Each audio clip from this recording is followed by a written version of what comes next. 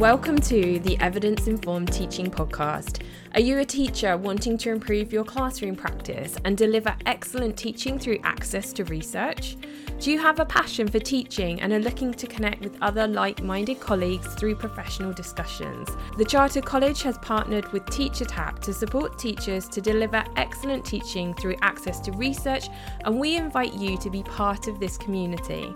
On this podcast, you will hear from fellow teachers, research experts, and you have the opportunity to be part of this professional discussion. You can find out more about the Chartered College of Teaching and TeacherTap in the show notes. And if you find this episode helpful, why not share it with a teacher friend, take a screenshot and post it on your social media, or even better, leave us a 5-star written review. I'm Sarah Jane, I'm the Partnership Manager, and I'm here with my colleague Helen, and we're going to be talking about what it is to be chartered, what chartered status means, and Helen has a real experience, a personal experience of achieving chartered status, so she's going to share some of that as well. So October is Chartered Month, which is why we are sharing this podcast episode. So I'm going to pass over to Helen. Maybe you could give us a bit of an introduction about your role at the college and share a bit about you and your teaching background. Yeah, of course. Thank you. Sarah Jane said, I'm Helen. I'm the Teacher Assessment Manager here at the Chartered College of Teaching, and I've been here for just over 2 years now. Before that, I've got 14 years experience as a primary teacher. It's a bit of a family job. My mum and dad met at Teacher Training College. My sister's an executive head teacher in primary as well. So this is something that's really important to our family. I worked across Key Stage 1 and 2. So I've taught everything from year 2 up to year 6, and I've bounced around a lot. So I've taught all of those year groups multiple times, which means that it gave me a really lovely overview of primary teaching sort of generally as well. I was very lucky in 2018 to be part of the pilot cohort for chartered status, which was an amazing experience, was really transformative to my teaching, and meant that when this opportunity to join the Chartered College came up, I jumped at the chance because I'd been involved in the college for a long time. So it was a really exciting and very sort of a bit scary, I must admit, to step outside the classroom and to come and do something else. But it was a really worthwhile thing to be doing, because I really believe that charter status can really help to transform our profession. You mentioned charter status, and so as part of my role, I'm often doing presentations and talking about what we do at the college, and so many people will ask me, what is chartered status? Because we might have people listening to the podcast who haven't heard of that in terms of the teaching profession. We come across chartered in many other professions. So what does that mean to you? How would you describe chartered status? Yeah, so you're right. So there are, chartered accountants and chartered surveyors and things like that. And so our Royal Charter means that we're allowed to accredit people with chartered status. So that is a professional accreditation that provides formal recognition to teachers, mentors, and school leaders as well, who've attained an advanced standard of practice. So this is something aspirational, and it's something, but it's not out of everybody's reach. And I think that's really important, that it's not just for like a top tiny percentage of elite teachers. This is something that everybody can aim for. And it's something that we'd really like to place. So, if you're a new teacher, you've done your ECT years, and then after that, then there's time to be looking at working towards chartered status. So it's that advanced standard of practice, something else to aim for, because your teaching standards get you through your ECT years. And then after that, there's a gap for something that can move you on even further. I really like what you said there about how it is for everybody. We often think sometimes that it's just for people that have a leadership role, for example, or have additional responsibilities in school, but it's definitely for everybody. So how do teachers become chartered? So I think it's important to note first that you need to choose your pathway. So we have 3 different pathways to chartered status. We've got one for classroom teachers, which is the pathway it's changed because I was in the pilot, but it's very similar to the one that I followed. We also have a pathway for very senior leaders, so head teachers on the whole, and people with whole school responsibilities. But we also have a new pathway for mentors as well, which was launched earlier this year and has been very successful as well. So the mentor pathway, if you're mentoring early career teachers or you're mentoring ITT or SCIT students, and you think, actually, what I really want to do is work on my mentoring practice alongside my teaching practice, then the mentor pathway is a really good one to choose for that. So that's the first thing to do, is to choose that pathway. And what that does is it sets out which of our assessment units you're going to need to look at. So once you've chosen your pathway, you can register, and our introductory unit sets out what's covered and working towards chartered status, and also sets you up with some professional learning as well, and thinking about what you're going to need to do to be able to reach that advanced standard of practice that we talked about a couple of minutes ago. Then once you've got that sorted, you can have a look at the units, and we have 4 assessment units to work towards that work on different aspects of your practice.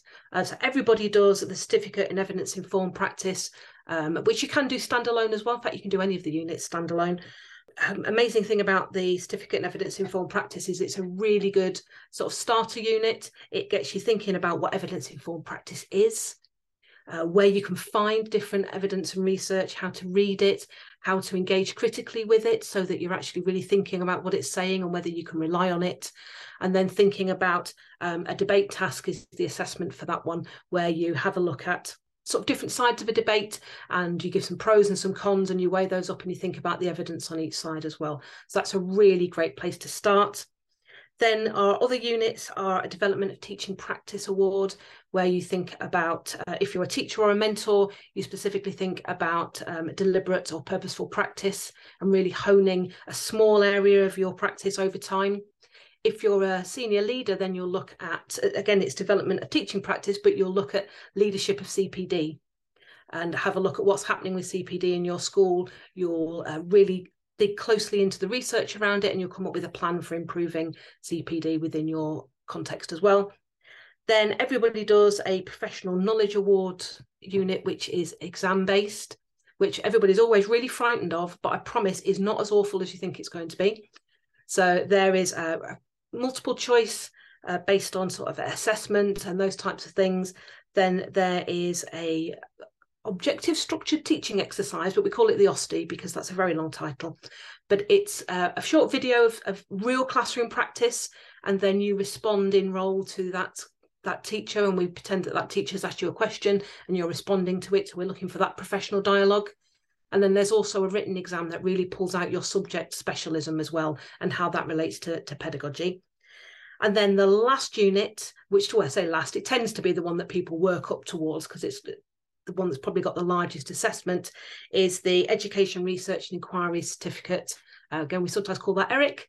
And that one is practitioner research. So it's classroom practice based for teachers and for mentors. If you are a leader, then you look at more evaluation of what's happening in your school, but it's still practitioner inquiry, so it's really practical as well. And then once you've got all of those units, and you've got all of those, because each of those units gives you some credits towards charter status, when you get to the end, then you can apply for charter status as well. I think one important thing to note here is that you can apply for recognition of prior certified learning. So if you have been, if you've done an MPQ, if you've been mentoring an ECT, actually you can have a look on our website and you can apply for that RPCL for either part of a unit or a whole unit as well. So we quite often have people that don't need to do all of those units to be able to build up enough credit for charter status as well.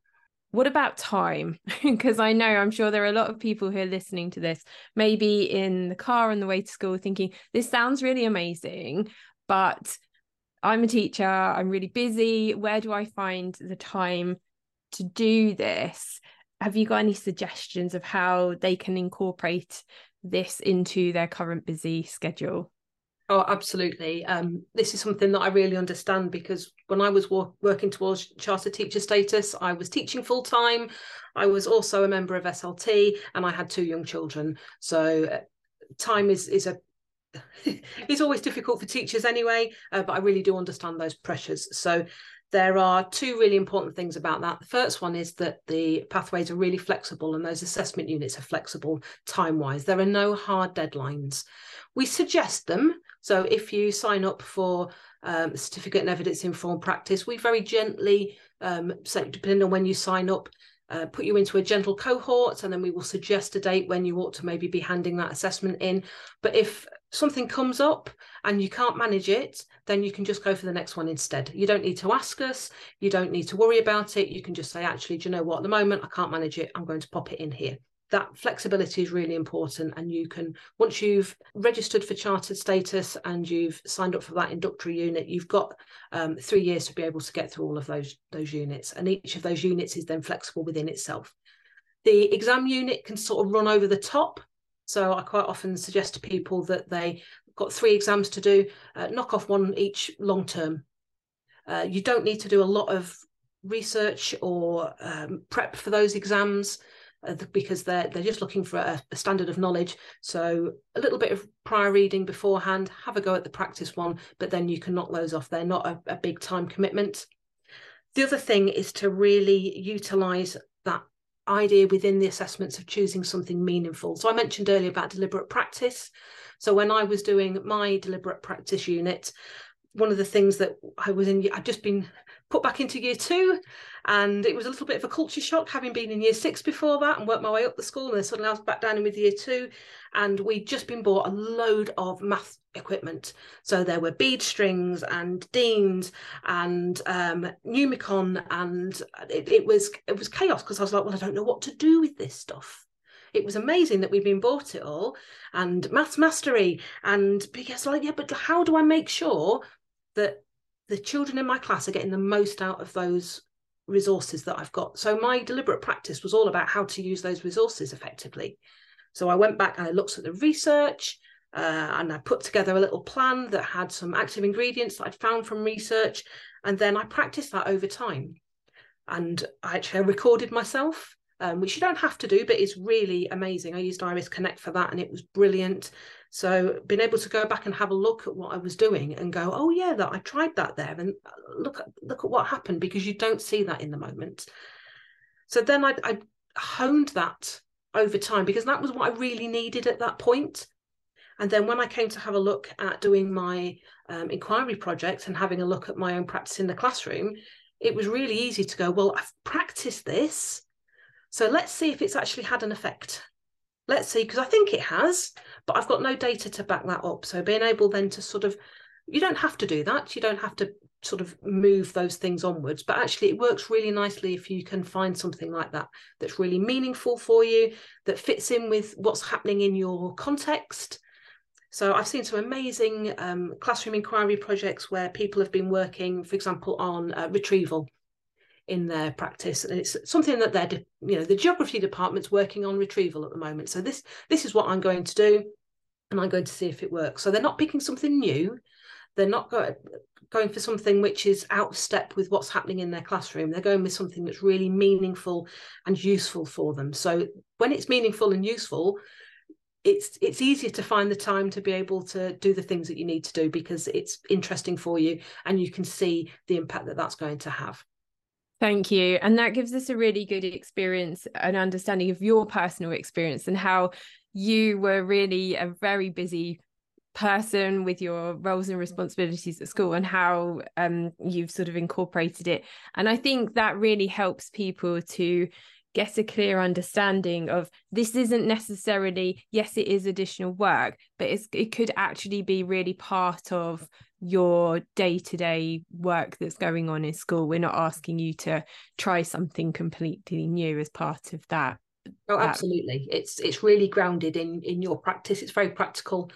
So the assessments they're all focused on your practice, and really drawing out, what research might suggest might work, but then being able to pull that together with your own professional knowledge, and then actually the knowledge of your context, because what worked with my year 2s might not necessarily work with somebody else's year 2s. So being able to put all of those things together is a really important part of what we're doing, and I think sums up charter status as a whole. It's really about trying to empower teachers and leaders to be able to make those evidence-informed decisions. Yeah. And again, it's something that a teacher could work on individually, but there are groups who often of teachers in schools who sometimes come together and actually go through the process together, for example, with the certificate in evidence informed practice. Yeah, we've got some amazing groups that have picked up particularly the certificate in evidence informed practice as part of their CPD. And we support schools. We give them some guidance on how they can do that so that they can purchase the certificate for their staff and then work through it together. So when you get to the assessment, we don't want you to write together, but you can definitely bounce ideas off people, and you can talk about the research together. And actually what that does is it really sparks conversations, and it's something that, you know, we're really keen on doing and getting those conversations happening in staff rooms. And I think the other thing that's really important about it is I always said it's like a bit like dropping a pebble into a pond. So, for example, my deliberate practice fed onto my project about, you know, does this practice that I've honed actually have an effect? And it did. So what I was able to do then was roll that out more widely. So it wasn't just me talking about it in the classroom. I then took it to my head and said, look, I've got this that I think really works well. I'd like to try it in year 1 as well. So then I was able to support the other teachers. And then actually I was made maths lead. I'd been English lead for years, and then I got made maths lead. And so actually then I had something that I could implement across the school, and it became part of our policy. And then I went and spoke about it at conferences and other things, like I'm talking to you now. So it's still having an impact. It's still rippling out from that original, oh crikey, how do I, you know, the kids are swinging the bead strings round, how do I use them effectively in my lesson? And actually that has I love it, a little thing that one of my assessment board members came up with was grassroots system change. And I think that's what this really does, is it puts those ripples and they keep multiplying, and they have an effect not just on you and your practice, but on your year group team, your department, your whole school, and then your MAT if you're in a trust as well. And actually it can multiply. So I think it's a pebble in a pond. That's really powerful, isn't it? And as you mentioned, that work that many of our charter teachers do, it gets shared in so many different ways. And this podcast is a great example of that. We've had many charter teachers on the podcast. But what do you think are the main benefits of achieving chartered status? Personally, it was that impact on my practice and learning how to improve parts of it. So that, particularly the deliberate practice, was really powerful. So once I'd worked out how to do that with my math resources, then what was the next thing?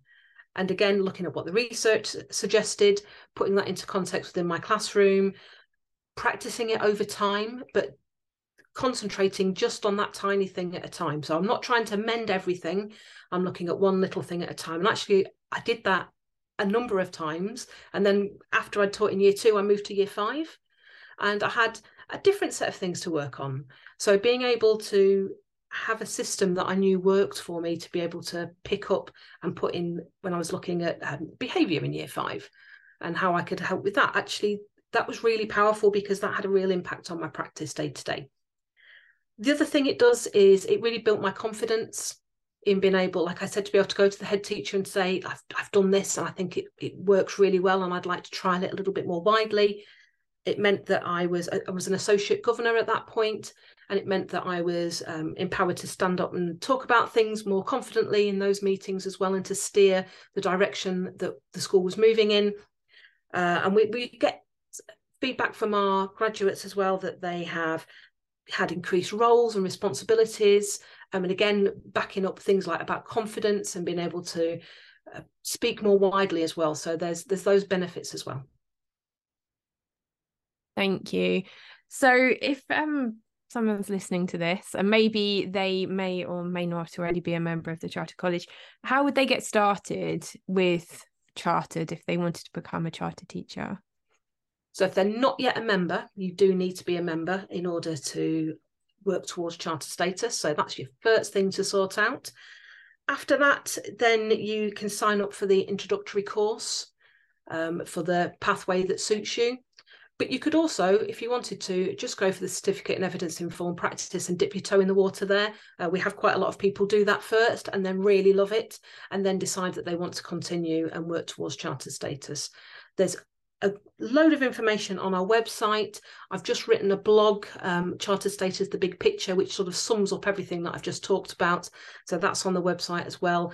And we also have a brochure that sets out all of the different units that you can work towards and RPCL and how you can work towards getting credits towards one of those units as well. So all of that information's on our website. Great, thank you. And I will put all of those links in the show notes so that everyone can access those. Just want to say thank you so much, Helen, for joining us today. Thank you for sharing your experience around becoming chartered and all of your wonderful knowledge. So thank you very much for your time. You're very welcome.